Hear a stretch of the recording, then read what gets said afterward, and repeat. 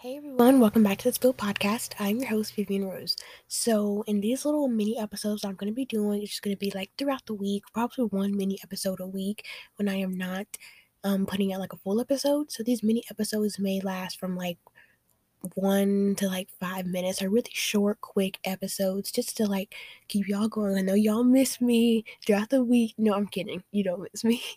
But the mini episodes just to give you guys some content throughout the week so that you just won't be stuck with like re-listening to the same podcast episode I released on Monday.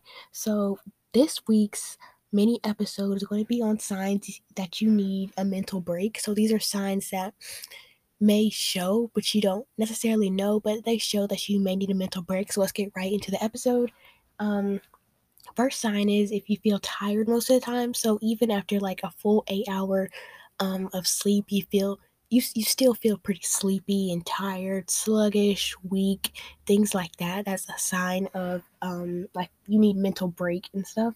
You are constantly feeling sick or unwell. That is a big one because if you aren't feeling well mentally, you will have like constant hay fevers for no reason. Like even like if you don't have like allergies or anything, you will still at some point feel sick because you're mentally sick and you're kind of like neglecting yourself. Next is you lack any enthusiasm or motivation. So this is a big one because when you are on the road to like depression or you need a mental break, you're on mental burnout, you most of the time don't even like doing the hobbies and activities that you used to enjoy doing. And most of the time you just lose interest in anything fun. You just want to like sleep and stuff, but even though you keep sleeping, you're not getting any better.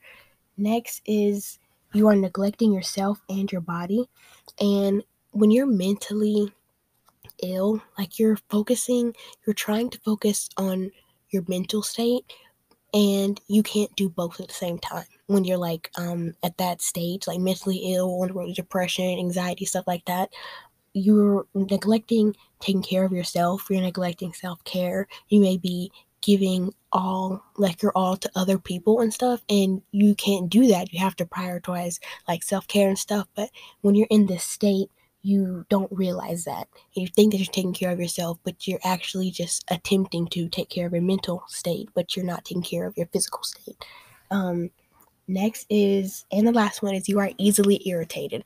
And so you may feel like everything that everybody says is offensive, or everybody's out to get you and stuff, when actually no one's out to get you. But you may feel that way. You may feel like everyone is like attacking you with every word that they say.